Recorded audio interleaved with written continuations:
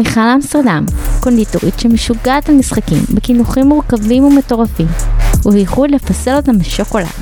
החלטתי לראיין את האנשים המוכשרים שפועלים בעולמות הקולינריה והקונדיטוריה בצורה הכי יצירתית, מרתקת ומבריקה שיש, כדי ללמוד קצת על עולמם ועל הדרך המיוחדת שלהם, ולהבין מה העוגה שלהם הייתה יכולה לספר, ומה רק יכלה לדבר. התחלנו. אני חושבת שהפדיחה שהכי כאילו, היא גם מתועדת, זה היה במשחקי השף. לעשות לך כאילו את הספוילר, אבל לספר לך איך זה קרה, כאילו... כן, כן, הכל. הכל. אוקיי, אז הייתה לנו משימה הראשונה שלנו, כאילו משימה אישית, אמרו לנו להכין משהו שקרוב ללב, שאני לא זוכרת, מנה כאילו שמייצג, שקל כלשהו, לא זוכרת. אז החלטתי לעשות קרפים, ואמרתי, אני אעשה קרמל מלוח. כאילו, הכי... אני זוכרת. אוקיי. לצערי, הרבה זוכרים את זה. אז זהו, אז התחלתי לעשות קרמל. עכשיו, באמת, אני עושה קרמל בעיניים עצומות. אני שרופה על קרמל, זה כאילו אחד הדברים שאני הכי אוהבת. אני מתחילה להכין, ואני מכינה פעם ראשונה, ומשהו לא מתרחש. כאילו, אני אומרת, מה עשיתי? לא עשיתי טוב, לא יודעת. משהו פה לא קורה. אני כאילו רואה את הסוכר, לא... אין התרחשות. אין התרחשות. קיצור, אומרת, טוב, אני אעשה חדש. יאללה, עוד פעם, חדש. אני מכינה, זה. בקיצור, עשיתי 4 פעמים. בפעם הרביעית, יקי בא אליי, אחד המתמודדים, ואומר לי, בתיה, מה קרה? אני אומרת לו, לא יודעת, זה לא קורה. עכשיו וואי, זה טריף אותי ברמות והזמן, ואני מסתכלת, ואין לי מנה, וזה. קיצור, הוא בא, דחף את האצבע שלו לקרמל. לקרמל, כביכול. ואני נתתי גם צעקה, אמרתי לו, לא, כי יודעת שהוא לא יחטוף גבייה. ואז הוא עושה, זה מלח. בתיה זה מלח. ואני כזה, לא. כאילו, עכשיו, הקטע הוא, זה לא רק היה מלח, שכאילו, אמרתי, אוקיי, הלך הקרמל, כפרה, אבל באותו רגע חשבתי שבהכל שמתי כבר מלח. כן. קרפ מלוח, עם קרמל. בדיעבד ההפקה גם ראתה את זה, שזה הכי בדיעבד, כאילו זה, אמרתי, בסדר, רייטינג. מה, ברור, מה? שלפספס סצנה מעולה לפרומו? זו הייתה לי גם סצנה מעולה, בטסטות זה היה ישב טוב, זו אחת הפדיחות, זה מאז, כאילו, אני, באמת, ברמה שאני, תואמת, לפני זה. כן, כן. עכשיו אני יודעת גם מה זה טסטות, אז כן. כן. זהו, לא כולם יודעים שמה זה טסטות. טסטות זה מילה, סופר מילה טלוויזיה, למה שמישהו ידע את זה? אני לא מצליחה להבין מה הקשר בין... מה הקשר טסטה? שמישהו יסביר את הנמינג? אוקיי, זה עולם הטלוויזיה, כן? אנשים, כאילו, אין סיבה שמישהו ידע את זה. סגב מבינתנו. באמת שזה... כל הקטע הזה של טסטות זה משהו ש... זאת שיחה בפני עצמה, זה משהו מאוד קשוח. yes. נכון, את יודעת, שכחתי שזה כאילו, זה, נכון, כן. טוב, אני אעשה לך חלק קצת מביך, לא נורא, בתיוש, אז לחלק המעט מתכלל.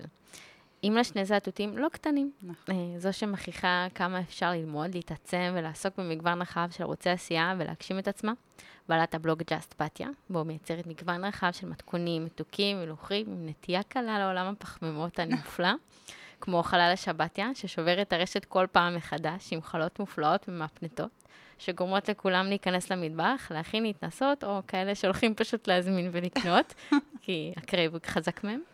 עובדת בשיתופי פעולה עם חברות הגדולות, כמו גד, סוגת, אליד, רידיפיין, מרינה, לוטוס, טורץ וקוואקר ועוד ועוד ועוד. מייצרת מתכונים לטורים ראשיים, כמו הועלה, פודיז, רולדין, מקור ראשון, לאישה, תחינת אלרז ועוד. מייצרת עורכת תוכן עבור חברות, ועושה המון שיתופי פעולה עם אנשי קולינריה ובלוגרים בפרט. השתתפה גם במשחקי השף, משם נראה לי שהתחלת. ומוכרעת שאפשר לעשות את מה שאוהבים, ואפילו בענק. בתיוש, מה קורה? ראיתי שזז ככה באמצע. לא, אני פתאום כאילו קולטת ש...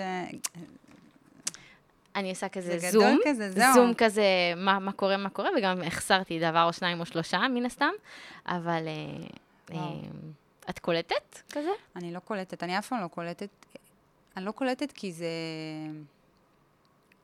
קודם כל זה גדול, זה מטורף, זה משהו שיחלתי עליו כל כך הרבה זמן, לא ידעתי למה יחלתי, שזה גם, בגלל זה כזה מרגיש לי גדול, כל פעם שאלו אותי, מה את רוצה לעשות כשתהי גדולה, או מה את רוצה לעשות, כאילו, ידעתי תמיד שהייעוד שלי זה קונדיטוריה, או עשייה, אבל לא ידעתי לזקק את זה ממש עד הרמה הזו. אני אחבר כזה 2 מקומות, ואז אנחנו נתחיל כזה די מההתחלה. אני ממש זוכרת את הרגע שלך, כאילו, אני גיקית של משחקי השף, משחקי השף בפרט, של שאר התוכנית קולינריה קצת פחות, אבל שם יש יותר, כי באמת יש שם פיור אנשים שחיים את העולם הזה, יחסית, על אף הטלוויזיה, הטסטות ועולם מסביב, יש שם הרבה רגעים תיאוריים של עשייה מטבח. אני זוכרת ממש את האודישן שלך, שאלו אותך, אז מה את רוצה לעשות? אז למה את לא עושה את זה? אני זוכרת שאסף, אז שאל אותך, למה את עושה? ואת אומרת שכאילו סוג של פספסתי, שזה כבר too late. ואני חושבת שאם סיכמנו עכשיו, אנחנו מתחילות באיזשהו ספתח, אנחנו רואים שזה ממש ממש לא. זה רק הניצנים. אז עכשיו אני אשאל אותך, מאיפה הכל התחיל? כאילו האהבה הזאת למטבח, זה שכן הגעת לתוכנית הזאת, איכשהו התגלגל, אז כנראה שהיה שם הרבה מן הדבר הזה. אני חושבת, תראי, מגיל מאוד מאוד קטן, כמו שדעת, זה כזה קלישה כזה, מגיל קטן, אבל זה מאוד שם, זה תמיד היה שם, באמת, באמת ש... בתור קטנטונת עם אמא במטבח, עם סבתא, עם מה? זה אפילו לא זה, זה היה, כאילו כמובן הייתי עם אמא שלי במטבח, סבתא, לא כזה ארטקור, סבתא מרוקאית, לא, זה לא ארטקור, סבתא מרוקאית, לא. עם אמא שלי כן, מאוד אהבתי, כולנו גם תמיד עזרנו וזה, אבל לי היה איזה ג'וק כזה תמיד, אבל... גם רואים את זה ביצירות שלי היום. אני מאוד יצירתית, אז אני כאילו כל הזמן מחפשת, את גם יודעת שאת כזאת, את יצירתית. לא, מאוד רואים את זה. אז תמיד הייתי מחפשת, באמת, אני חושבת שזה ממש פרץ, החיות שלי היו בחול, שתי החיות הגדולה והקטנה, הם נסעו כאילו לצרפת, אז לא זוכרת אחותי, לא זוכרת מה זה היה, ואני נשארתי עם אחי, וזה היה כל פעם תורות כאלה לנסוע. כמה אתם? אנחנו 5 ילדים. 3 בנות ועוד 2 בנים. ואת באמצע? אני הבת השנייה. אוקיי. אז נשארתי עם אחי, אני זוכרת, וזה היה חופש גדול. ומצאתי את עצמי כל יום לוקחת ספר אחר. והיו לנו המון ספרים בבית. איזה? ספרי בישול בעיקר של... ברח לי השם שלו עכשיו, שאני מתה עליו. אפילו עשיתי ממנו לבלוג, ברח לי. רוסו? וואו, אני רואה את הכריכה, אני רואה את הכל, תכף אני זוכרת. אוקיי. ופשוט כל יום פתחתי, בחרתי מתכון אחר, ועשיתי אותו, לא זזתי ממנו, ממש ברמת הזה. היום כאילו זה מצחיק אותי, כי אין מצב שאני עושה מתכון אחד לאחד, תמיד אני חייבת לשנות וזה, אבל באותו זמן זה מה שכאילו זה. ואני זוכרת שכל פעם שהכנתי, אחרי שהכנתי ויצאה עוגה, הייתי עושה ככה, הייתי צריכה לעשות ככה, בא לי. ומשם זה ממש התחיל כל הזמן, אמא שלי הייתה חוזרת כל יום את העוגה אחרת, עוגות גם הזויות לחלוטין, באמת, עם טעמים מוזרים שלא חשבתי שבתור ילדה כאילו לחשוב עליהם. וזהו, עם הזמן את יודעת, לא ממש, כאילו רק זה היה בשביל הפן, גם כולם ידעו, בתיה, בתל, בזה. צבא גם, לא משהו זה, אבל זה ממש ממש כאילו התעצם. זה התעצם כשהילדים נולדו, כל הזמן כאילו רציתי ללמוד. כאילו זה היה סביב התיכון כזה? לא, רגע, אני אתקן בעצם. הייתי בצבא, יצאתי גם לקצונה, אני זוכרת, זה, כאילו הייתה לי מחשבה על זה, לא לעשות, כן. לא, זה מעניין הדברים האלה. מה? תחתרי. לא, יצאתי לקצונה, אני זוכרת שחתמתי 2 מה עשית בצבא? הייתי סמב"צית בחטיבת צנחנים, ואחר כך הייתי קצינת חמ"ל בחמ"ל מטכ"ל, קמב"צית. וואו, אוקיי. כן. תפקידים מאוד מעניינים. עמוס, ימה? ומאוד מעניינים, ממש מאתגרים. תמיד היה את הג'וק הזה, ותמיד הייתה את המחשבה, מה אני אעשה אחרי הצבא. והייתי בטוחה שאני גם אמשיך הרבה זמן בצבא, כי ידעת, בגלל שכשאת יוצאת לקצונה, המחשבה היא שם. נכון. ואני לא זוכרת מה היה. אני יצאתי יחסית מאוחר לקצונה, אז חתמתי 2. בזמנו היה 1.5 או אפילו פחות לנשים. ואז היה קיצוצים או משהו כזה, שאלו אותי אם אני רוצה לקצר באמת כאילו, כמו עמוס. אמרתי לו, שומע? יש מצב שזה מה שאני רוצה לעשות. אז באמת קיצרתי, והייתי בטוחה שהלכתי ללמוד בתדמור, קונדיטוריה, בזמנו, אני מדברת לך, תקשיב, אני בת 41, תחשבי לפני 21 שנה, אז תדמור, זה היה נראה לי, זה מה שהלכת לעשות, וזה. יצאתי, קיבלתי פיק ברכיים. למה? תראי, זה נשמע קצת סטריאוטיפי, או זה נשמע, גרתי בערד. זאת בועה. זה כאילו, אמנם שירתתי בבית ליד, אחר כך שירתתי בקריה, הייתי כאילו בתל אביב, אבל לא באמת. אני לא באמת מכירה את כל העולם הזה. כאילו זה היה נראה לי נורא גדול, נורא מפחיד. הייתה לך אהבה לזה, אבל את לא יודעת מה זה אומר הדבר הזה. כאילו זה היה לבוא לעשות, הייתי בזוגיות עם בעלי, כפר עליו, אנחנו מגיל 17. קיצור, אז כאילו הייתה לנו מחשבה לעבור, לא לעבור, כן, לזה, אבל הכל היה נראה לי נורא גדול, נורא מפחיד. ואיכשהו זה לא קרה. כן עברנו לתל אביב ביחד, אבל אני לא זוכרת, פשוט הלכתי ללמוד פסיכולוגיה, שזה גם איזושהי אהבה שלי, אבל בתכל'ס זה לא באמת כאילו, זה לא באמת מה שרציתי לעשות. אני לא יודעת למה. מסלול בדיוק, כנראה זה מה שהניע אותי. וזהו, זה התמסמס עם הדרך, וילדתי 2 ילדים, תוך כדי את התואר, עשיתי תואר ב9 שנים, אבל לא ויתרתי. סגרת אותו. האוניברסיטה הפתוחה. אני מצדיעה לעצמי על זה שסיימתי, לא אכפת לי. ממש, כאילו, הם באמת, אחוזי ההצלחה שם הם בזמנו. זה לא עניין, זה עניין של להתמיד משהו, ולא משנה כמה זמן להיפרס, לסגור אותו, זה גם מראה על משהו. כן, זה משהו שמאוד מאפיין אותי, אני לא מסוגלת לוותר באמצע. כאילו, כמה שזה קשה וכמה שזה, זה משהו שאני לא לפעמים אני מאוד רוצה. לפעמים אתה רוצה לשחרר. אבל אני לא מצליחה. אבל דווקא ברגעים האלה שיש לך את הקושי היותר גדול, שאתה ממש על סף על זה, אז אני חושבת שכשמסיימים שם, הסיפוק הוא יותר גדול. חד משמעית. אני מאוד גאה, בגלל זה אני אומרת, כאילו סיימתי תואר ב9 שנים, זה מלא זמן. אבל אז אני אומרת, רגע, ילדתי 2 ילדים, עבדתי ב2 עבודות במקביל, כאילו, ברגעים מסוימים. ושוב, אני אף פעם לא הובחנתי או משהו כזה, אבל אני בטוחה שזה הפרעות קשב וריכוז, נראה לי לכולם יש, אבל היה לי קשה, באמת, הייתי יושבת וקוראת, ציוד ציפור, מכונית שעוברת, או איזשהו זמזום מוציא אותי, כאילו היה מוציא אותי מאיזה, גם עכשיו שאני מדברת, אני שומעת את הסירנות פה, אני... קיצור, אז אני גאה בזה, גאה שהצלחתי לעשות את זה, ואיכשהו, באיזשהו שלב, עבדתי בענפה תיירות, ואז עברתי לביטוח, לא משנה, לא יודעת איך הגעתי לשם, ושם הבנתי שאני כאילו חייבת לעשות משהו, כי... פשוט אלו עבודות כאלה שעל הדרך נכנסת אליהם כחלק מהמסגרת של התא ביתי, מסגרת כאימא. זאת משרת האם לגמרי, הלכתי לעבוד בביטוח כשמאי נולדה. אמרתי, טוב, ענף התיירות זה כבר קשוח, אופרציה עשיתי באותו זמן, כאילו זה שעות, לא שעות, חשיבה כל הלילה, אתה כאילו, כל הזמן זה. ושם גם הלכתי ללמוד אצל אסטלה. בזמן שעבדת שם?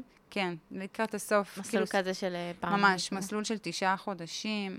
זוכרת שגם כאילו, וואו, זה היה בשבילי. האמת, וואי, אני נזכרת בדברים. קדימה. כשעמית נולד, נרשמתי לקונדיטוריה אצל אורן גירון. אוקיי, מהרצליה. נכון, והייתי שם, אבל זו הייתה טעות, כי עמית היה... כאילו, טעות בדיעבד, לא יכולתי לדעת, עמית היה ילד כפרה עליו, חיים שלי. הוא פשוט לא ישן. קפיץ, כן. הוא פשוט לא ישן, כאילו, במצטבר. היום הוא דרך אגב, טהור כזה, לא עושה שום דבר. לא, עושה... נסיך, שניהם נסיך. כן, נסיך ונסיכה. אז הייתי מגיעה, גמורה, רק כאילו הייתי יושבת שם כמו זומבים, באמת. אז כאילו, זה... אז התחלת אצלו בעצם? למדתי את כל הקורס, ומאוד נהניתי, אבל לא באמת נהניתי עד הקצה, כי... וזה לפני הסטלה? זה היה לפני סטלה. זה היה כשעמית נולד. אוקיי. וסטלה למדתי... למה הרגשת שאת צריכה ללכת גם לסטלה אז? כי הרי התעסקת בזה. היית גיקית של זה, קראת ספרים, עשית מתכונים. בדיעבד. והלכת ולמדת את הבסיס, ואני חושבת שכבר היה לך את הבסיס. אני חושבת שהיום, כשאנשים שואלים אותי אם ללכת ללמוד קונדיטוריה, אני אומרת, לא בטוח. כאילו... זו שאלה שאני בטח כלל שואלת, כי בתור מישהי שעשתה את הלימודים והיה מתעסקת בזה. אני אגיד לך מה, תראי, א', זה מאוד תלוי בבן אדם. אני חושבת, אני לגמרי אוטודידקט ב3-4 שנים האחרונות, אני אפה לומדת, אבל היום גם, אבל זה היום זה גם אחרת. יותר של ניסיון, אבל שנייה, כאילו, עשית אורן גירון, אז מה גרם לך אחר כך ללכת גם לאסטלה? קודם כל, מה שעשיתי אצל אורן גירון, לא בגלל שהוא לא הספיק, זה היה קורס גם מאוד, זה היה קורס יותר קצר כזה, של 12 מפגשים, משהו כזה, 3 חודשים, היה באמת, הוא באמת היה מקסים וכיף ומעשיר, אבל לא הרגשתי שזה, שוב, רק בגלל הסיטואציה שלי, כנראה. ואני חושבת גם כשהלכתי ללמוד קונדיטוריה אצל אסטלה, זה נתן לי איזושהי תחושה שאני עושה משהו לעצמי, לא שאני, את יודעת, מכירה קצת, את מכירה את רואי, את מכירה את זה, והוא הכי תמיד דוחף וזה, אבל כאילו, כשאתה עושה משהו, קובע לעצמך, הולך ללמוד, הולך זה, אתה מרגיש שאתה עושה. אתה שם את עצמך במסגרת למען עצמך, מכניס לך איזשהו מסגרת שנותנת לך השראה, קצת ידע, קצת עוד פעם לגעת בתחום הזה, פעם בנישה הזאת, בטופיק הזה ובטופיק הזה, כדי להעמיק בו ולהבין אותו יותר, על אף שאת יודעת אותו, זה נתן לך איזושהי מסגרת ללכת אליה every week. נכון, למרות תראי, לא ידעתי הכל, באתי לסטלה, כאילו, שוב, הדברים, זה יותר מעמיק, זה לא כמו אצל אורן, שוב, זה 12 מפגשים, וזה 9 חודשים. כן, זה מסלול אחר לגמרי. ושוב, היום, הסיטואציה היא אחרת. היום הכל פרוס לפניך. נכון. הכל באמת, כל דבר, פותחת בין. חשוב לציין שגם תקופות הספרים שאנחנו מדברות עליהם, שאני גם גיקית, הייתי גיקית, ועד היום יש ספרים אני גאה בזה שאין להם כריכה. עוגות לקולט, נזכרתי? ניר הרוסו. ניר הרוסו, סבבה, כן. אז כן, העוגות לקולט, למשל, וואו, יש אותו בכמה מהדורות, אחד עם כריכה קשה ואחד לא, על השולחן, בכל הספרים הטובים של הפעם, והידע הוא לא כמו היום, שאת יכולה להיכנס לכל דבר, ויש לך מכל העולם, עם תרגום, בלי תרגום, מהארץ, לא מהארץ, אנשים מדריכים, לא מדריכים, את אותו מתכון בכמה וכמה בלוגים שמפרטים דרכים ומדריכי הכנות, אז זה לא אותו דבר. סליחה שאני כותבת אותך, זה כאילו גם מחבר מאוד את מה שאני מעבירה בבלוג שלי. והרבה כותבים לי את זה, ואני כאילו, זה עבודה יותר קשה, ואני ממש גאה וכיף לי לעשות את זה, זה לפרט. אני שמה יותר תמונות, אני שמה יותר פירוט. אנשים כותבים לי, אני מצליחה אותם, יש לכתוב מתכון ויש לכתוב מתכון. יש לכתוב מתכון שהוא מפורט בכל השלבים, עם ההסברים, אצלי גם הכל מאוד, אתה יודע, צורות שונות, זה לא הרגיל, אז בכלל. אנחנו תכף ניגע ספציפית בבלוג, אבל אז בעצם אנחנו מדברות על זה שהלכת, עשית הכשרה מסוימת בהרצליה, ואז הכשרה אצל הסטלה, ותוך כדי מה הווייב? את לומדת, ומה הכיוון? מה ההרגשה שלך? אני מנסה להיזכר, עבדתי באשטורס בזמנו. נכון. ומתישהו הגיעה התוכנית גם.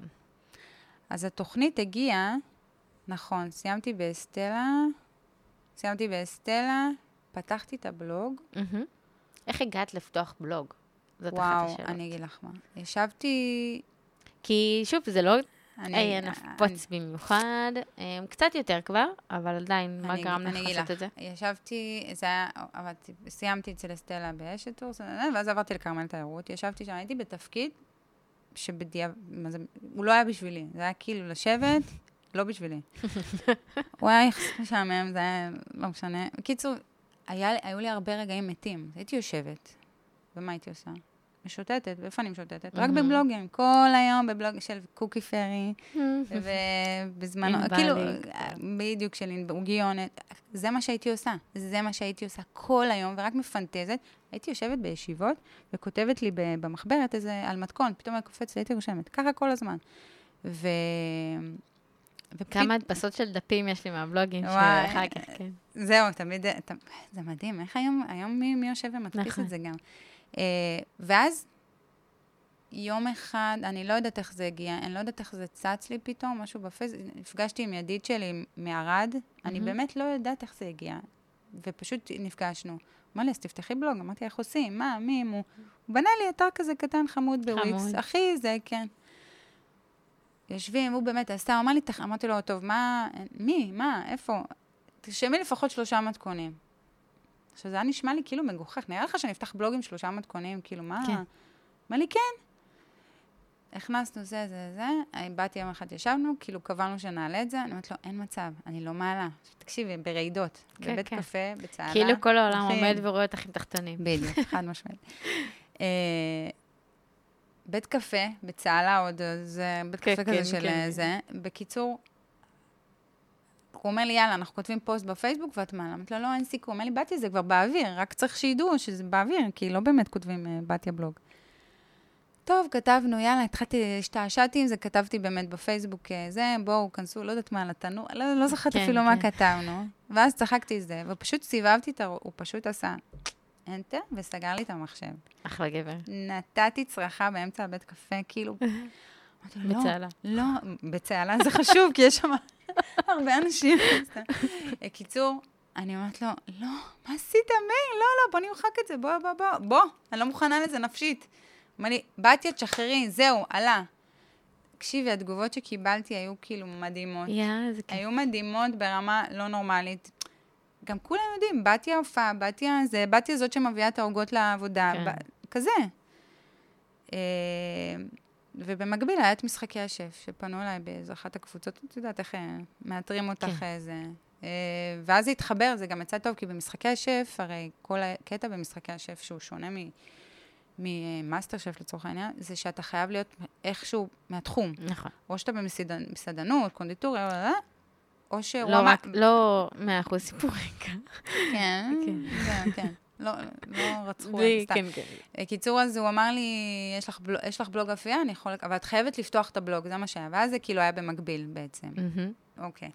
וזהו, ואז ככה זה התגלגל, והתחיל. יד רוחצת יד ואחד עזר לשני, ויכולת שם יותר לשב כזה. איך הייתה החוויה? משחקי השף. משחקי השף. כי נכנס לזה out of nowhere כזה, זה לא שידעת מה זה טלוויזיה, או... אני אגיד לך מה. זה משהו מאוד אינטנסיבי, ויש שם קליברים שחיים את העולם המטבח, לא מאתמול עולם שלשום, וחיים שם באמת קרבות על הראש כזה. אני מסכמת את חוויית משחקי השף, זה נשמע מאוד דרמטי. לא.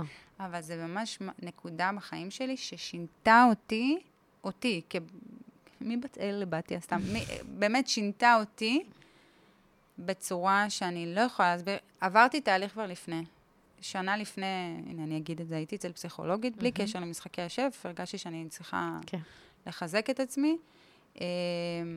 ובמשחקי השף הרגשתי שאני, זה המאני טיים. ככה אני צריכה להתמודד עם עצמי, עם החוסר ביטחון. היה לי חוסר ביטחון לא נורמלי. וצברת שם ביטחון מטורף.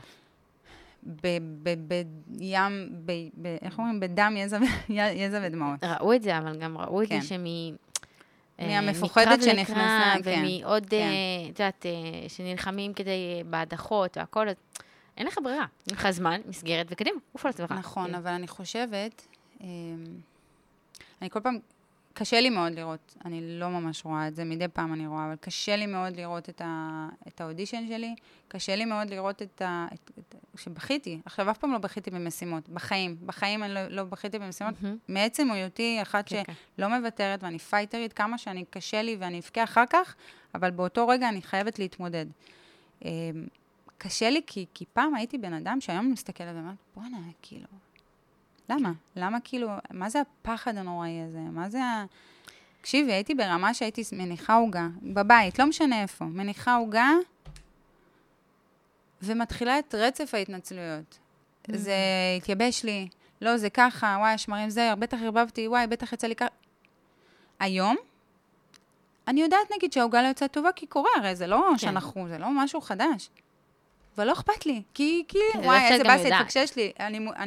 את גם יודעת את היכולות שלך, אז את יודעת שמתי שזה לא, אבל זה לא אומר שזה מזלזל בדברים שאת עשית או עושה ואת יודעת לעשות. נכון, אתה כאילו, היום, אני גם כל הזמן מדברת את זה באינסטגרם. אני מעלה סטורים שלפעמים אני אומרת, יש אנשים שמהצד יגידו, אוקיי, למה זה מעניין? זה לא מעניין, נכון. כי יש אנשים שהם חזקים, והם מלכתחילה חזקים, ולא חווים ולא יודעים מה רץ לנו בראש, ורץ. כל כך הרבה רץ. אז מי שלא חווה את זה, לא מבין כמה הוא צריך את המילים האלה. ואנשים כותבים לי, וואי, איך הייתי צריכה את המילה הזאת? איך עשית לי טוב? וואי, זה. את השראה, כאילו מילים באמת. ואני אומרת, אני שמה את זה שם, א' בשביל להזכיר לעצמי, וב' בשביל להזכיר לאחרים. מבינה? אני חושבת זה, הרי יש את כל הסוגיה, שוב, מה זה את כל? כל אדם הוא קצת שונה, הוא לא קצת הרבה, הוא שונה, יש אנשים שחווים דברים אחרת, חוו דברים אחרת, ואז זה מתנגן להם אחרת, שלוקחים, יש גם כאלה שיצא לי גם כבר פה לראות כאלה שהם כזה סוג של פלואולסים כאלה, אבל זה מאוד עוזר, לשתף שיש גם את הצד הזה וגם את הצד הזה, גם להראות שזה מצליח, גם להראות שזה לא מצליח, גם להראות מה קורה בדרך, כי כולם נמצאים באיזשהו דרך, אז רוצים לדעת זה לא כזה, את יודעת, טינג והנה ההוגה, קסם. אז אני חושבת שזה מה שעוזר לחבר, ואלה שאולי קל להם יותר, אז בסדר, אז מסתכלים על האחד הבא, אבל זה מאוד עוזר לחבר, ולהוריד את הדברים ולנרמל אותם למציאות גם. נכון. יש באתי להגיד לך משהו איזה. יש משהו שאני גם כל הזמן מסתכלת על התהליך שאני עברתי,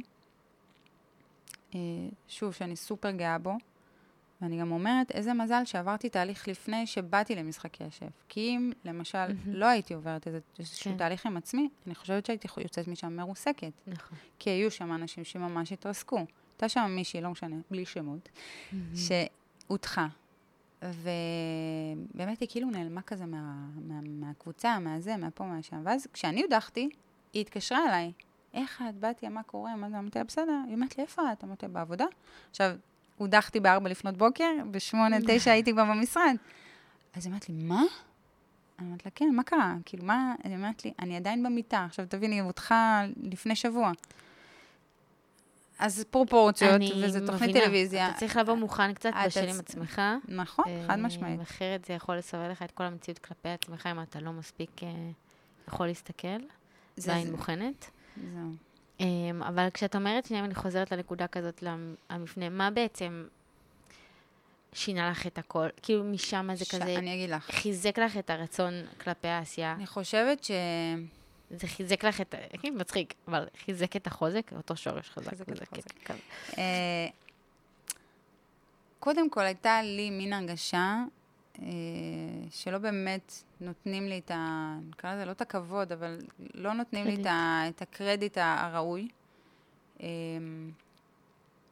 אז הרצון להוכיח אולי, לא יודעת, אולי אני מסתכלת על זה עכשיו וחושבת על זה, אבל משהו בי כל כך הכעיס אותי בכל מה שקורה שם, שאני כאילו, למה אני מסתובבת בתחושה שאני לא מספיק טובה? כי יש פה אנשים שיש להם עבר זה, סבבה, בסדר, אז כאילו, כן. זה כל הזמן הוריד אותי. זה כל הזמן משך אותי למטה, זה הגביר את הפחד. בנוסף, צער לי, אבל את יודעת איך זה מתמודדים, לא באמת זה. הייתי בטוחה שהכל אפי, אפי, ג'וי, ג'וי, אבל זה ממש לא היה בדיעבד, כאילו, אני הכי נאיבית שיש, והכי כאילו לוי דווי, והכי... סכינים חרבות מאחורה. באמת, זה עד היום, כן? אני בן אדם, אני חושבת שכולם, כי אני כזאת, כי ככה חונכתי, כי אני כזאת. היום אני מבינה שאני צריכה להתעורר לפעמים, הרבה לפעמים, ולהבין שזה הכל אני. ואני, את יודעת, יש לך, אתה אוסף אנשים מדהימים בדרך, ויש אנשים שרוצים בטובתך, וכאילו, זה הכי אמיתי והכי זה. ויש כאן אנשים שאתה בטוח שהם גם, ואז פתאום זה מתפוצץ לך בפנים. אז גם במשחקי השף הייתי בטוחה שכולם שם זה, ואז לאט לאט אתה מגלה שלו, ורק רוצים לבעוט אותך, ושתעוף לך כאילו, אתה יודע, תפני את המקום, כי אנחנו רוצים להתקדם.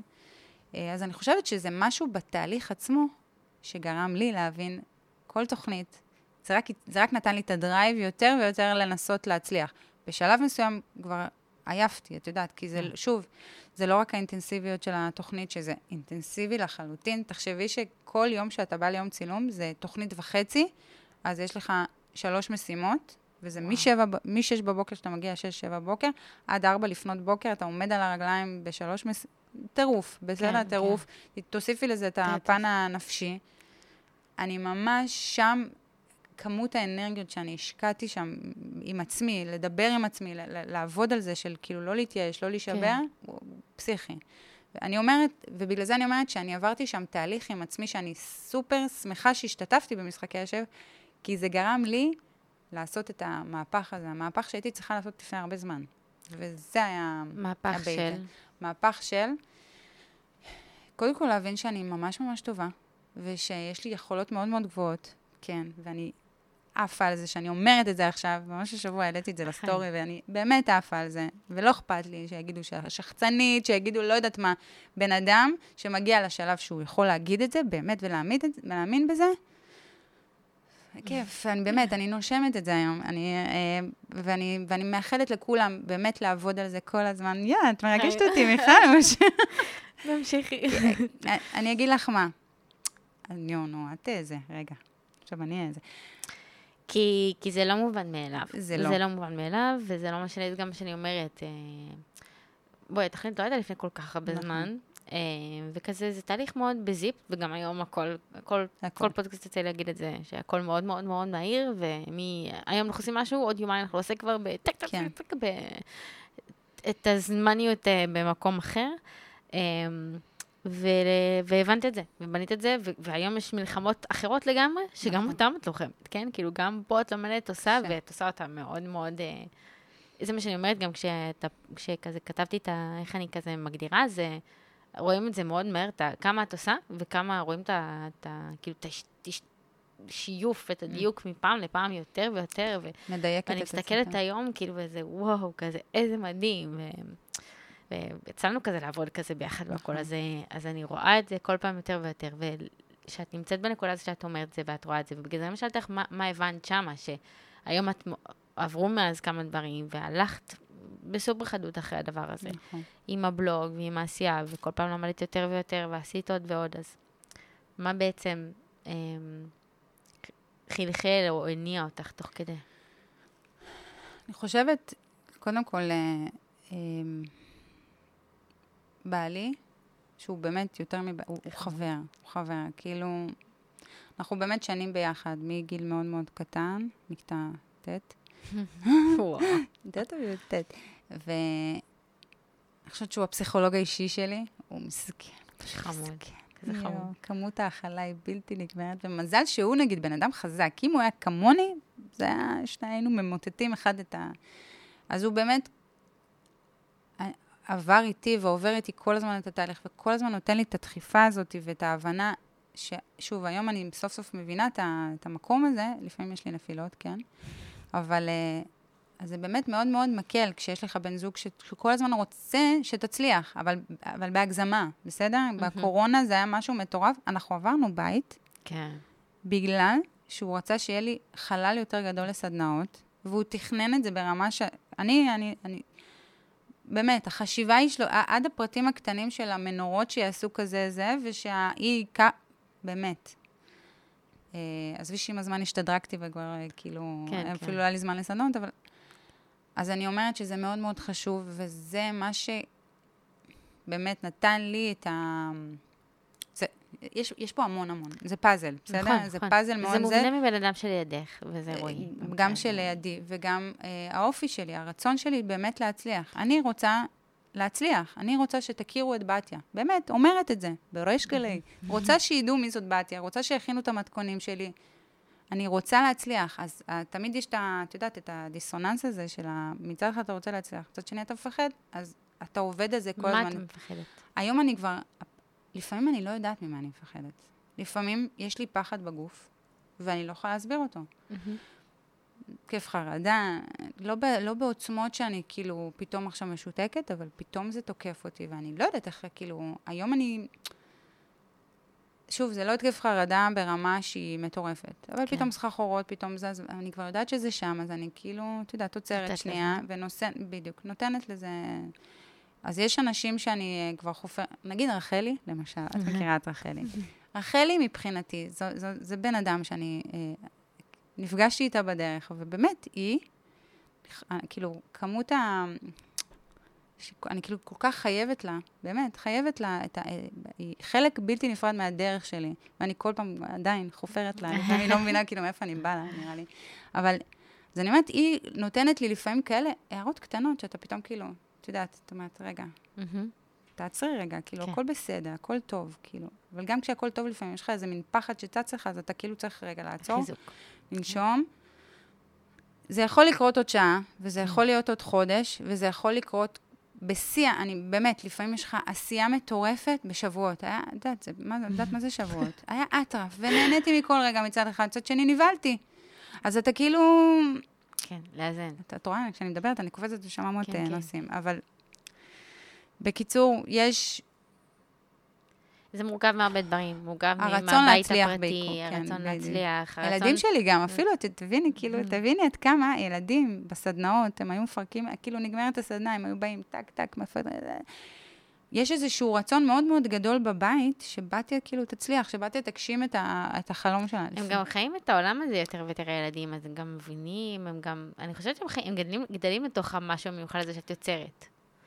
כן, אבל זה כאילו לא מובן, אני כאילו...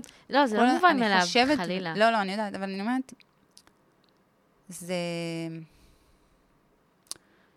זה משהו בנו, בהרכב שלנו גם, שלי ושל רועי ביחד, מה שאנחנו מעבירים לילדים גם, אני חושבת הרצון הזה שלכל אחד יהיה טוב, וכמו שאני ורועי נעשה הכל, אבל הכל בשביל שיהיה להם טוב. באמת, אני לא יכולה להסביר עד כמה, בסדר, כל אחד לילדים שלו, אבל...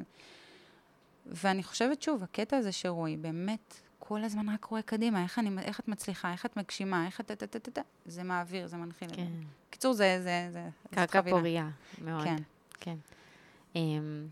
אז איך את חווה היום את העולם של האינסטגרם, של הטיקטוק, כל המדיה הזאת, את מדברת נורא על להציג את עצמך, אבל בסוף יש לך גם קהל מולך, שאת מתנהלת מולו, שאת מקבלת פידבקים, לרוב כאלה של מאוד מפרגנים, אפרופו מה שדיברנו מקודם על הבלוג, שמאוד חשוב לך להנגיש את הדברים, לפרט אותם, כי את גם עושה המון דברים שזקוקים להסבר.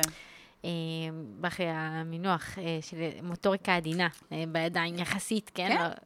לא כל אחד יבוא ויעשה, בסרטונים זה מאוד ברור, כן? היום בסרטונים זה מאוד ברור שאת באה ואת קולטת את עצמות, ואז את עושה המון שזירות כאלה. או זורקת את הדברים בצורה עדינה, אבל זה עדיין איזושהי מוטוריקה. להרכיב דברים קטנטנים בתוך איזשהו משהו שבסוף נוצר לגדול. את לא רואה את זה, אבל זה פרטים קטנים שנהיים למכלול. לך זה מאוד מובן ואינטואיטיבי בידיים, אבל לאנשים לפעמים זה, וואו, נראה מדהים, ונראה איך עושים את הדבר הזה, ואז את מסבירה את זה, ואת אומרת, זה לא כזה מסובך.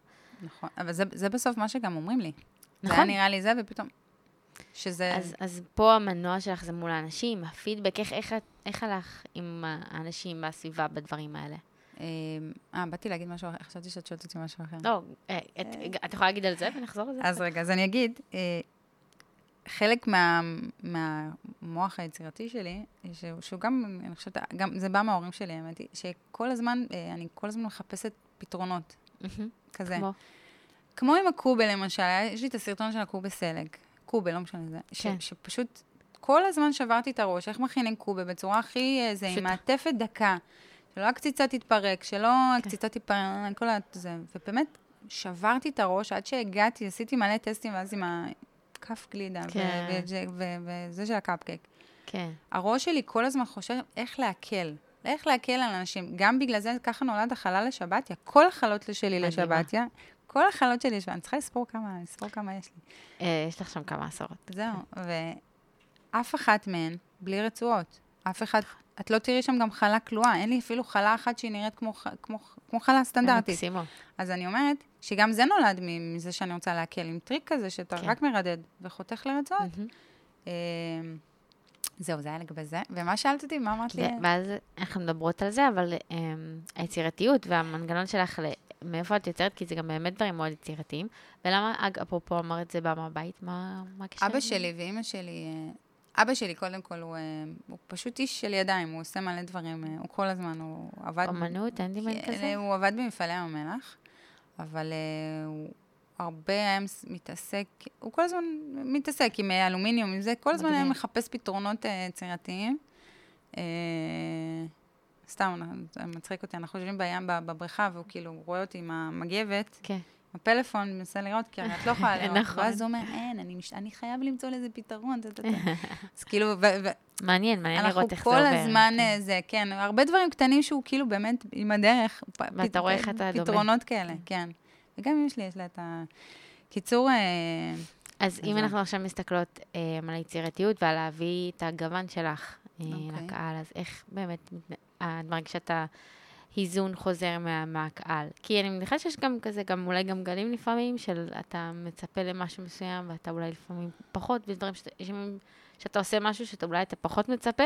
וזה עולם האינסטגרם. מה, שאת אומרת שלפעמים את מכוונת גבוה, כי את אומרת, זה יתפוצץ, ועכשיו זה לא, זה, תקשיבי, זה נשגב, לא רק מבינתי, מהרבה, זה אלוהי האינסטגרם, זה באמת, אין פה, יש סרטונים שאני אומרת, זהו, זה הולך להתפוצץ, וזה לא קורה. ויש פתאום את מעלה את אחי, זה כאילו, זה מתפוצץ, אבל מתפוצץ, ואז... סיריוסלי, כן. ממש. אז זאת אומרת, אוקיי, אין פה חוקיות, זה פשוט כל הזמן לעלות תוכן. אני לא בן אדם שמתפשר. כל התוכן שאני מעלה באמת משקיעת. אמת. בדיוק, למה העליתי השבוע את הקטע הזה של לא לפחד ולזה? כי היה סרטון שצילמתי לפני שנה. צילמתי חלה. חלה, גם חלה לשבת, צילמתי חלה שכאילו שתי חלות בתבנית אחת. זה מה שצילמתי. סרטון מעולה. עכשיו, צילמתי את זה לפני שנה, ביולי, ואיך שסיימתי לצלם, אני פשוט אמרתי, זה לא עולה, זה לא נראה טוב, זה לא מספיק, זה לא זה, וככה זה נשאר בפלאפון, וממש לפני 3 שבועות שטסנו לאיטליה, ניקיתי את הפלאפון שלי, הוא מתפוצץ, אבל ממש מתפוצץ, ואיכשהו הגעתי לסרטונים של החלה, אמרתי, וואו, מה? איזה מהמם, איך זה לא העליתי את זה? וזה נטו מה לפני שנה? לפני שנה, איך לא העליתי את זה? עשיתי תיקייה, אמרתי, טוב, אני לא מוחקת, נראה, חזרתי, התחלתי לערוך את זה, ואמרתי, וואו, פאק, כאילו איזה, מה? תקשיבי, עפתי על עצמי, כאילו, אמרתי, איך לא ראיתי את זה? אז אני לא זוכרת למה התחלתי לספר את זה. בקיצור, מה? מי? קהל פידבק. אוקיי, אז כאילו, הפחד שהיה לי לפני שנה, זה בדיוק מה שאמרתי, למה העליתי את הסטורי, כי סיפרתי על זה שלפני שנה, הביטחון החוזק שבי והאמונה שלמה שאני יודעת, כשאני מעלה, אני יודעת שמה שאני מעלה, אני בטוחה בו. יצליח, לא יצליח, זה כבר לא שלי. זה כבר לא, אין לך את השליטה. אני יודעת שהתוכן שאני מעלה הוא טוב, בעיניי. ובעיניי, זה הפיד שלי, אני בעיניי מספיק טוב, ובאמת העליתי את זה, וזה תגובות מדהימות. אבל אני אומרת, שלפעמים שמרוב שאני גם לפעמים בוחנת את עצמי, וסופר קשה עם עצמי, אז לפעמים אני מכשילה את עצמי. אבל זה היה לפני שנה. היום אני באמת אומרת לך שאני מסתכלת על הסרטונים, אני כבר יודעת מה אני מצלמת, אני יודעת מה אני רוצה. אני שוב, זיקקתי יודעת בדיוק לאן אני מכוונת. יש לך גם את הדקויות, את החיבורים, להבין את הפאזל, את כבר יודעת לשזור אותו, ואת עושה אותו הרבה זמן. זה גם עניין של ניסיון, כן? זה בדיוק. בשנה הזאת עברת הרבה, הנה, עובדה שגם חזרת למשהו שציימת לפני שנה, וגם שם כבר היה לך את כל החיבורים, את כל הניואנסים, את הקטנים. היה לי, בדיוק, אבל מה היה כנראה לא שם? שוב, איזשהו חוסר ביטחון. וגם היכולת עריכה, הרי אתה יכול גם לצלם מאוד מאוד טוב, אבל העריכה, בשם המשחק, ממש. העריכה זה באמת, זה על השנייה וזה משהו שצריך, שאני למדתי, כל פעם שעולים אותי, מאיפה למד? לא למד, לבד, דייקתי את עצמי אני עד היום, אין כזה דבר שאני לא יכולה להגיד לך עכשיו שאני עורכת הכי, כאילו, בול, תמיד יש כל הזמן, אתה משתדרג, אתה רואה, אני רואה מלא סרטונים גם של אחרים, ולומדת, ומסתכלת מה שאני אוהבת, ואז אני, יודעת, את מדייקת את זה, אני יודעת מה אתה הולכת לצלם, איזה זווית, בדיוק מה, מומי, חיבורים, זה בנוי לך. נכון, זה גם משהו שאני גם כל הזמן אומרת לאנשים אחרים, שהם צריכים להבין אתה בונה שפה. בסוף אתה מספר סיפור. אם את נכנסת לפיד שלי, את יודעת מי זאת בתיה. אז יש כאלה ושאלות איתי, זה לא בהכרח אצל כולם. בעיניי, כן? שוב, הכל זה בעיניי המתבונן. שמה, תסביר. יש כאלה את לא תדעי לבוא, ודיברתי על זה לא מזמן. את תראי שזה מאוד מאוד יפה, מדהים, מדהים, מדהים, אבל אולי לא בהכרח תדעי להדביק את זה. כי גם נכנס פה האופי ואיך את מציגה את הדברים. אם זה בסטורי, אם בא לחבר את הכל ולעשות את זה כמקשה אחת כזה. את מדברת כריל? כריל, כסרטונים, כאיך את מנגישה את זה, המכלול. אני חושבת שכן. תיכנסי לפיד ואת תראי, אבל גם טוב, אני לא יודעת, אבל אני לא אובייקטיבית, כי אני גם מאוד חיה את זה, וחובה המון מאוד מהאנשים שמפרסמים, מי שאנחנו מכירות ומעבר. אז אתה מאוד, אני רואה סרטון, אני עוד לא אראה את הבן אדם, אני יודעת שזה שלו. כי אני יודעת שזה זה אחד משלו. אז זה מאוד בולט אצלך, כן? שיש לך את השפה שלך. לא לכולם יש את זה. זה גם לא מובן מאליו, כן? אני אגיד לך, כשהתחלתי את הדרך, ממש בהתחלה, עזרתי אומץ ושלחתי לאפרת ליכטנשטט, אני מקווה שאני אומרת, כל פעם אני מתבלבלת, ליכטנשטט. שלחתי לאפרת הודעה, כי עפתי, אפרת מבחינתי, אני מעריצה אותה, יודעת את זה, אני מעריצה אותה, אני אוהבת את כל מה שהיא עושה, באמת, היא מוכשרת ברמות קשות, ולב גם, כן. כן. ושלחתי לה הודעה, ותקשיבי, ההודעה ישבה לדעתי, 2-3 עד ששלחתי אותה באמת, ואז היא גם ענתה לי והכירה אותי, כאילו, כי הייתי במשחקי השף, אז זה כאילו, ואז היא אמרה לי, רוצה לדבר בטלפון, כאילו שאלתי אותה איזו שאלה, איך היא עורכת, אתה כל כך נחמדה. ואז דיברנו בטלפון, ובשיחה, היא נכנסה לפיד שלי, עכשיו אני מדברת לך שהיה לי באמת, זה היה 3,000, 4,000 עוקבים, ולא הרבה פוסטים שהם זה. אז היא אמרה לי, תקשיבי, כשנכנסים לפיד שלך, אין סיפור. עכשיו, כל פעם שהיו אומרים לי את המשפט הזה, לא הבנתי מה זה אומר, אין סיפור. אמרתי לי, את צריכה שכשיכנסו אליך לפיד, שיבינו מי את, שיראו את הטביעת אצבע שלך, שידעו כשאת מעלה תוכן, שיבינו מי מה. ובאמת לקחתי את המילים שלה, ועבדתי על זה כל הזמן גם התייעצתי איתה, ועם רחל, ורחל, בקיצור, אני ממש, בקיצור, זה לא משהו שבא ככה, זה לוקח זמן, תחשבי, הקורונה, אני עושה בתחילת הקורונה, כמה זמן עבר מאז. זה משהו שאתה בונה, זה משהו שאתה כל הזמן מדייק אותו, ולא מוותר, אתה כל הזמן. ואין מה לעשות, צריך גם ללמוד להתאים את עצמך למה שאנשים דורשים. יכול להיות שבא לך לעלות רק, לא יודעת מה, שימי את הכוס, ושפחי כדור בפנים, שהמים יקפצו, ואחלה סרטון בעיניי. יש כאלה נכון? אחלה ופוצץ, ובעיניי זה מטומטם, בסדר? אתה צריך להתאים את התוכן שלך לקהל, בצורה שאתה תאהב כמובן. הכל צריך להסתדר ביחד, אבל זה לוקח זמן, וזה לוקח זמן בעיקר לבנות את השפה. אז בגלל זה אני אומרת, כל הזמן, צריך לעבוד קשה, אין פתרון קסם. בהתחלה לא הבנתי את זה, אני אומרת לך את האמת, הייתי אומרת לאפרת, תקראי, לא זה לא, היא אומרת לי, בתיה, תעלי תוכן, עוד פעם תוכן, כל הזמן תוכן, עד שבסוף זה יקרה, והנה, זה קרה. עכשיו, כשהייתי אצלה בפעם הראשונה ודיברנו, כאילו, היא אמרה לי, תעבדי בזה, עכשיו, באמת, זה היה נשמע לי מופרך, לא היה לי איזה 8,000 עוקבים, באמת. אני היום עוד שנייה ב100,000 עוקבים, ואני לא מאמינה איזה דרך עשיתי, וכמה יצרתי בדרך, וכמה אני נהנית מזה, את מבינה? אני נהנית מכל סרטון שאני מצלמת. אני עפה על זה, המוח שלי עובד, לא 24 שעה, אני כבר לא יודעת כמה זמן. באמת, גם בלילה, מתוך שנה, במקלחת, תקשיבי, הרעיונות, על העדים, מתחילה לצייר על נאמר הרבה, כן. תקשיבי, תציירי שם את הרעיון, בדיוק. לא, יש לך וילון.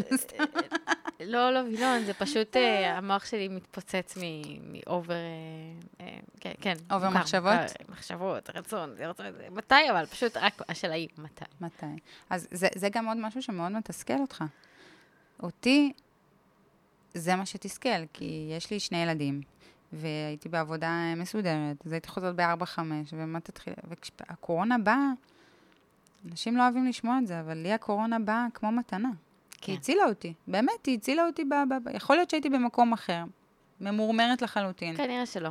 כאילו, אני חושבת שגם אם זה היה קורה חודשיים. אני לא יודעת אם לא היה לי את הדרי, אי אפשר לדעת. שאלה מיותרת. כן, זה כאילו, תשובה לא רלוונטית. אי אפשר לדעת. לפני שנייה אמרת שאת נמצאת במקום שאת, הרי לא תרצי מפינג פונג כזה, ואת מאוד מאוד אוהבת מה שאת עושה. נכון. מה את מוצאת שגורם לך לאיזשהו קושי באמצע? נגיד כזה שאמרת בהתחלה כזה של די, אני לא עושה, כאילו... הקושי הכי גדול שלי, אני חושבת שזה לכל... זה בעשייה אישית, או מול פידבק מול הקהל. לזה כבר התרגלתי, כי יש פעמים שזה מתפוצץ ויש פעמים שזה לא. יש פעמים שאתה עושה מסחרי, ולא תמיד המסחרי טוב לאנשים בעיניים. לאו דווקא עם התוכן מדהים, והאינסטגרם לפעמים לא מקדם אותך. יש לזה מכלול של סיבות למה הריל, נגיד, לא עובד.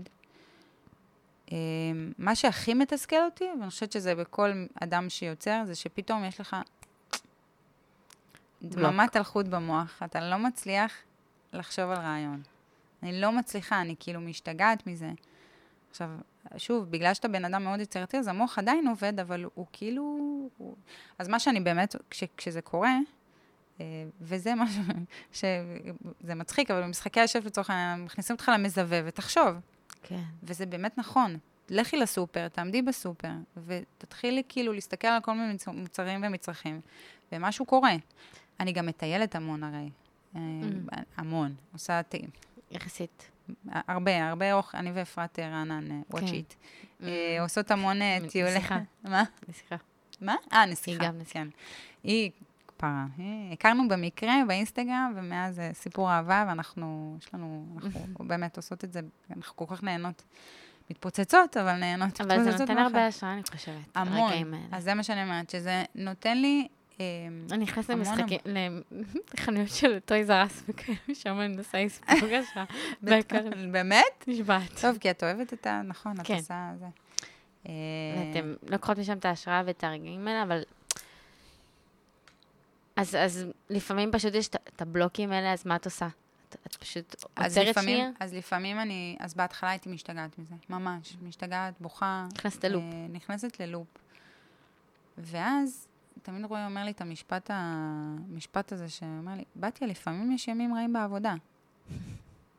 וואלה, נכון, יש ימים לא טובים בעבודה. עכשיו, בגלל שאת עובדת בבית, אז זה כאילו לא בראש, במוח, את לא במשרד, את לא בעבודה. ולקח לי המון זמן לקבל את המשפט הזה. והחלטתי שזה קורה לי, אני פשוט צריכה לשחרר. אני ממש צריכה לשחרר. אני גם... תביני, יש לי דברים יש סרטונים שאני מצלמת, אני קמה בבוקר במטרה מאוד ברורה לצלם משהו, לצלם X, אבל אני אצלם Y. למה? כי זה מה שקרה לי בשעות בלילה. קורה. כמות הפעמים... נוחת דברים. בדיוק. נוחתים, תשמעי. כמות הפעמים שהלכתי לסופר, גם זה משהו שכל פעם אומרים לי, את חייבת שטאפים, בקיצור... כל הזמן אני הולכת לסופר, כי רגע, שיניתי דעתי. אבל אני עכשיו, תביני, יש גם שטאפים שאת עושה, וזה סוגרת את זה לפני, והמוח, אז לפעמים את צריכה להסביר, ולפעמים לא, ולא יקבלו את זה, וכן יקבלו. כן, מתחילים משהו בסיסי, ואז מתלבשים עליו דברים, ואז פתאום נופל האסימון איך אתה רוצה לעשות את זה באמת. אני לא יודעת אם זה נופל האסימון, כמו שפשוט משהו בראש שלי לא... מסתדר. לא יודעת להסביר את זה, זה לא... הראש שלי משנה את המחשב, משהו זה כן. פשוט קופץ לי רעיון אחר, לרוב זה רעיון אחר, זה לא איזה, הייתה לי איזו סיטואציה של איזשהו שטאפ, שקבעתי איתם משהו, ותוך כדי שעשיתי את זה, שיניתי קצת את הציור נקרא לזה, על ההוגה. כן. ושלחתי להם, ועפתי על זה, כי זה היה מדהים. באמת, גם בעלי, אז אמרו לי, אבל זה לא דומה לרפרנס, אמרתי, מה זאת אומרת? עכשיו כאילו, רפרנס הוא כרפרנס, מה נראה לכם שאני מעתיקה? אני לא בן אדם שמעתיק, אני עפה, את יודעת, עם היצירתיות שלי. אני חושבת, אני לא יודעת מה השטאפ, אין מושג. לא משנה, אני לא שומעת, אמרתי, ובסוף כאילו, ממש הגעתי איתם לסוג של, לא ויכוח, אבל אמרתי להם, תקשיבו, זאת אני לא אעשה משהו אחר, כי הראיתי לכם רפרנס, בסוף הם קיבלו וזה עלה וזה, אבל אני אומרת, אין לי שליטה על זה, ואני שמחה שאין לי שליטה על זה, כי אז זה היצירה. רוב החלות שלי, אני לא יודעת מה אני עושה, אני מניחה בצק על השולחן, ממש ככה, מניחה בצק על השולחן, עושה בצק, קבוע, יום רביעי, יום חמישי, מניחה בצק על השולחן, מתחילה לפתוח מגירות, פותחת מגירות, מסתכלת על הצ'ופסטיק, מסתכלת על זה של הביצה, פעם עשיתי איזה משהו עם החותך של הביצה, חותך, אנחנו קוראים לזה, פורס ביצים. המסנן, לא זוכרת כבר מה. כי זה, את מבינה, אז כאילו, ככה זה בא. אבא קצת במטבח נכנס. מה? הניואנסים של אבא נכנסים אלייך קצת המטבח. אבא ואמא, כן, אני חייבת לציין. כן.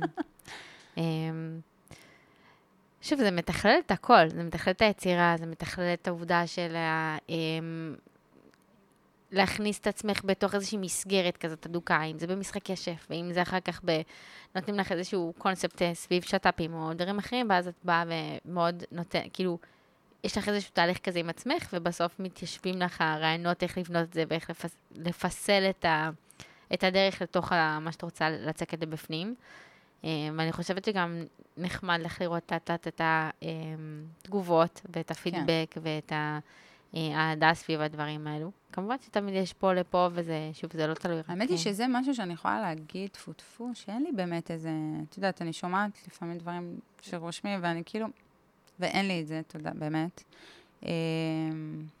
אז זה כיף, בטח שזה כיף. הפידבקים הם מאוד מאוד, לרוב כל כך גם כאילו, אני לפעמים חושבת, וואי, טוב, אולי מישהו עשה את זה, אולי, ואז כאילו, את אומרת, לא, כנראה שלא, הם כאילו, אז תמיד גם כיף לי להיות, לבוא ולהמציא משהו. אני באמת, זה משהו שאני יאמר לזכותי, ששיניתי. מאיפה השראות אבל? פשוט סתם. פשוט קופץ לי לראש. אני אגיד לך משהו שכן שיניתי בעצמי, זה שפעם לא הייתי מסוגלת לעשות משהו שהוא כאילו בנאלי. מה זה אומר בנאלי? תכיני עוגת ביסקוויטים. מה? נראה לך שאני אכין עוגת ביסקוויטים? לא, זה מה? כאילו, למה? לא. עכשיו, עוגת ביסקוויטים זה הכי טעים, זה הכי קלאסי, ואז כאילו, טוב, אני כן אכין עוגת ביסקוויטים, אבל אני אשים שכבה של נוטלה באמצע, ואני אעשה זה, אני אשנה. ובסוף את אומרת, רגע, אפשר להיות יצירתיים, ואפשר גם להיות בנאליים, אבל גם בצילום להיות יצירתי, ואז זה ווין ווין. ובאמת, עם הזמן שחררתי, וזה מוכיח את עצמו ממש, כי אנשים גם אוהבים, שוב, זה אפילו לא להגיד בנאלי, כי זה לא בנאלי, זה הדרך שלי, איך שאני מעבירה את העוגת ביסקוויטים, לצורך העניין, בצורה מאוד כאילו יצירתית וכיפית, ואנשים מתחברים לזה. גם אנשים מחפשים את זה. כן. אז... גם יצא לי לדבר על זה פעם אחת עם שרית, עם מספטל, שהיא גם לפעמים לקחת מתכון של בסיס, ועושה איתו כל פעם ברצת אחרות. כאילו, מוצר, כאילו פשוט תוצר אחר לשחק עם הדבר, עם החומר, כן, עם הבסיס, אבל להרוז אותו אחרת.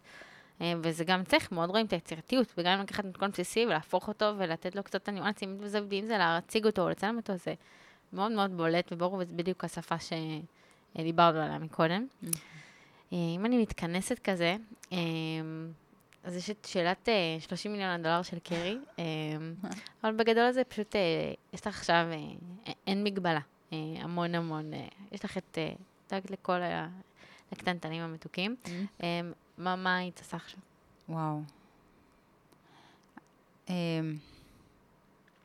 האמת שהשאיפה היא להמשיך כל הזמן לייצר תוכן, והרבה לטייל ולאכול, אני מאוד מאוד אוהבת את זה, כאילו, מה שאני ואפרת עושות ביחד, זה איזשהו פרויקט כזה, זה ממש הפך להיות פרויקט ביסים, אני קוראת את זה, כל הזמן אמרתי, בתיה, את לא יכולה להגיד פרויקט ביסים, אנשים לא מבינים את זה. כן, זה פרויקט שהוא ביסים, אנחנו מסתובבות ואוכלות ביסים. אז באמת פשוט להמשיך בעשייה, לייצר תוכן טוב, מתכונים טובים, ולנסוע מלא ולאכול מלא. אני גם מאוד מאוד אוהבת לטוס. זה באמת משהו שתמיד, אמא שלי תמיד הייתה קוראת לי מדאם לווליז. יודעת מה זה וליז? וליז זה מזוודה בצרפתית. תמיד זה היה, בנשמה שלי כנראה לא סתם עבדתי כמעט 15 שנה מחיי בענף התיירות, בכל התפקידים האפשריים. כמעט הייתי גם דיילת אוויר, אבל זה בכלל כן. אז בעיקר להמשיך את זה, אני פשוט מאוד נהנית ליצור, נהנית לחוות. מישהי כתבה לי הודעה מאוד מאוד יפה השבוע. היא כתבה לי, היא ראתה כתבתי שאני ישנתי עם עמית ומאי במיטה, ונתפס לי הגב והצבא, אז היא כתבה לי הודעה מאוד מאוד יפה. היא אומרת לי, תקשיבי, חוץ מזה שאני עפה עליך, ואת נהנתנית, ושאת חובה את כל את מגשימה את עצמך וזה, את גם אימא למופת. ככה נשמע לי. איך אמרה לי, אימא למופת? עזבי, לא הקטע, אני אומרת את זה בשביל האימא שבאמת רואים עד כמה את אוהבת את הילדים שלך ומשקיעה. אז השאיפה שלי היא באמת להגיע למצב שאני עושה הכל מהכל ולא מזניחה שום דבר. זאת אומרת שאני מגשימה את עצמי, תמיד שם לילדים, תמיד שם לבעלי, כפרה עליו. באמת, משהו שהוא תמיד מאוד, שהוא מאוד שלם, וגם, אם כבר זה, שאני לעולם לא אתקל באיזשהו פחד עם עצמי. אבל שוב, זה כנראה משהו שהוא לעולם תמיד יהיה. כל מה שאמרת, א', כל הפחד חשוב, כי הוא גם שומר כזה את האיזונים. נכון. אם אין את הפחד, אז כזה הכל שלב ורגוע. כן, נכון. אני חושבת שצריך קצת מהכל. כן. יש לפחד משמעות וסיבה שהוא שם. נכון. ולפעמים זה בא בעוצמות שאתה אומר לעצמך, אם אפשר טיפה פחות, ואז הכל יהיה בסדר, אבל כן. אני חושבת שזה גם מלמד למה הוא היה שם. נכון. יש סיבה. כן. למה הוא היה בעוצמה גדולה יותר, אולי משהו כנראה לא היה מספיק מודק. אבל התשובה שלך מאוד יפה, כי היא כזה מראה על הנחלה כזאת, שגם דיברת עליה מקודם, שהגעת שאת כזה, את מאוד אונית כזה, על הדברים ועל איך שאת מרגישה ותופסת היום ומחזיקה מעצמך ואת עצמך. במכל הזה באמת לא היה משמעות לכסף. הכסף לא היה פה חסם. אני באמת רוצה להמשיך לעשות מה שאתה רוצה, ונראה לי שאין שום דבר שיעצור אותך. כן, האמת היא שכן. זה לא היה קשור. זה היה נטול קשר לעניין, כאילו אמרתי שתסירי דאגות, הדאגות לא שם, פשוט צריכה להמשיך נראה לי. כן. ואין לך חלומות שאת לא מגשימה, פשוט לטייל יותר, סבבה, אז עוד 2 ילדים בשנה, תוסיפי, תעצים. זאת בדיוק המטרה, וזה בדיוק מה שאני אעשה. אז תתקעי לך עוד 2 ילדים בשנה, אם זה מה שעושה לך יותר, לפתוח עיניים, לחזור עם יותר מוטיבציה ורבק, תוסיפי 2, 3, 4. שנה הבאה עוד 2, שנה אחר כך 4, לא יודעת. יש מצב שיהיה אפילו יותר, אבל בסדר. כן, לא, אני אומרת בנוסף, כן? לא, כן, כן. חלילה להגביל. וזהו, שאלה אחרונה. אם העוגה הייתה יכולה לדבר, נו, כן. מה הייתה אומרת? וואו. שאלה קשה, מה זה? מה? העוגה שלך שעבדת עליה, או החלה לשבתיה, הייתה יכולה לדבר, מה הייתה אומרת? וואו. קלט אותי. לשלוף. מה היא מדברת אותי, כאילו? מה הייתה אומרת? יושבת לך עוגה עם אנימציה, סרט של דיסני, תאכלו מה אותי. הייתה אומרת? וואו. שאלה קשה. כן? אין לי תשובה. וואו, לא הצחיו תורידי את ככה. זה בעריכה. מה? וואו, לא, אין לי תשובה. מה העוגה שלך הייתה אומרת? Don't touch me. Don't touch me, עבדתי עליה מאוד מאוד קשה. אוקיי, אז כן, יש מצב. לא, האמת היא הייתי עושה בעבר עוגות זילוף, בעוונותיי. וואו, עד היום יש לי איזה נמק, לא, איך זה נקרא? קיצור דלקות בה. אז זה מצחיק, הייתי עובדת עליה מאוד מאוד קשה, אבל ברמה הפסיכית. וברגע שמסרתי אותה, וידעתי שמי שקיבל אותה היה מרוצה, שאגב, בגלל זה גם הפסקתי למכור עוגות, כי לא ישנתי בלילה עד שכאילו לא ידעתי שזה מגיע, ושזה בסדר, ושהם אוהבים, ברגע שזה נמסר, מצידי תחתכו אותה, תעשו מה שאתם רוצים, כאילו זה שלכם כבר, you own it, ואין לי בעיה, תעשו זה. צילמתי, ביי, שלום. אבל לא, אני חושבת שכאילו אם אני לוקחת את זה על החלות שלי, הם ממש, באמת, אני מרגישה איזשהו חיבור לחלות שלי בצורה שאני לא יכולה להסביר.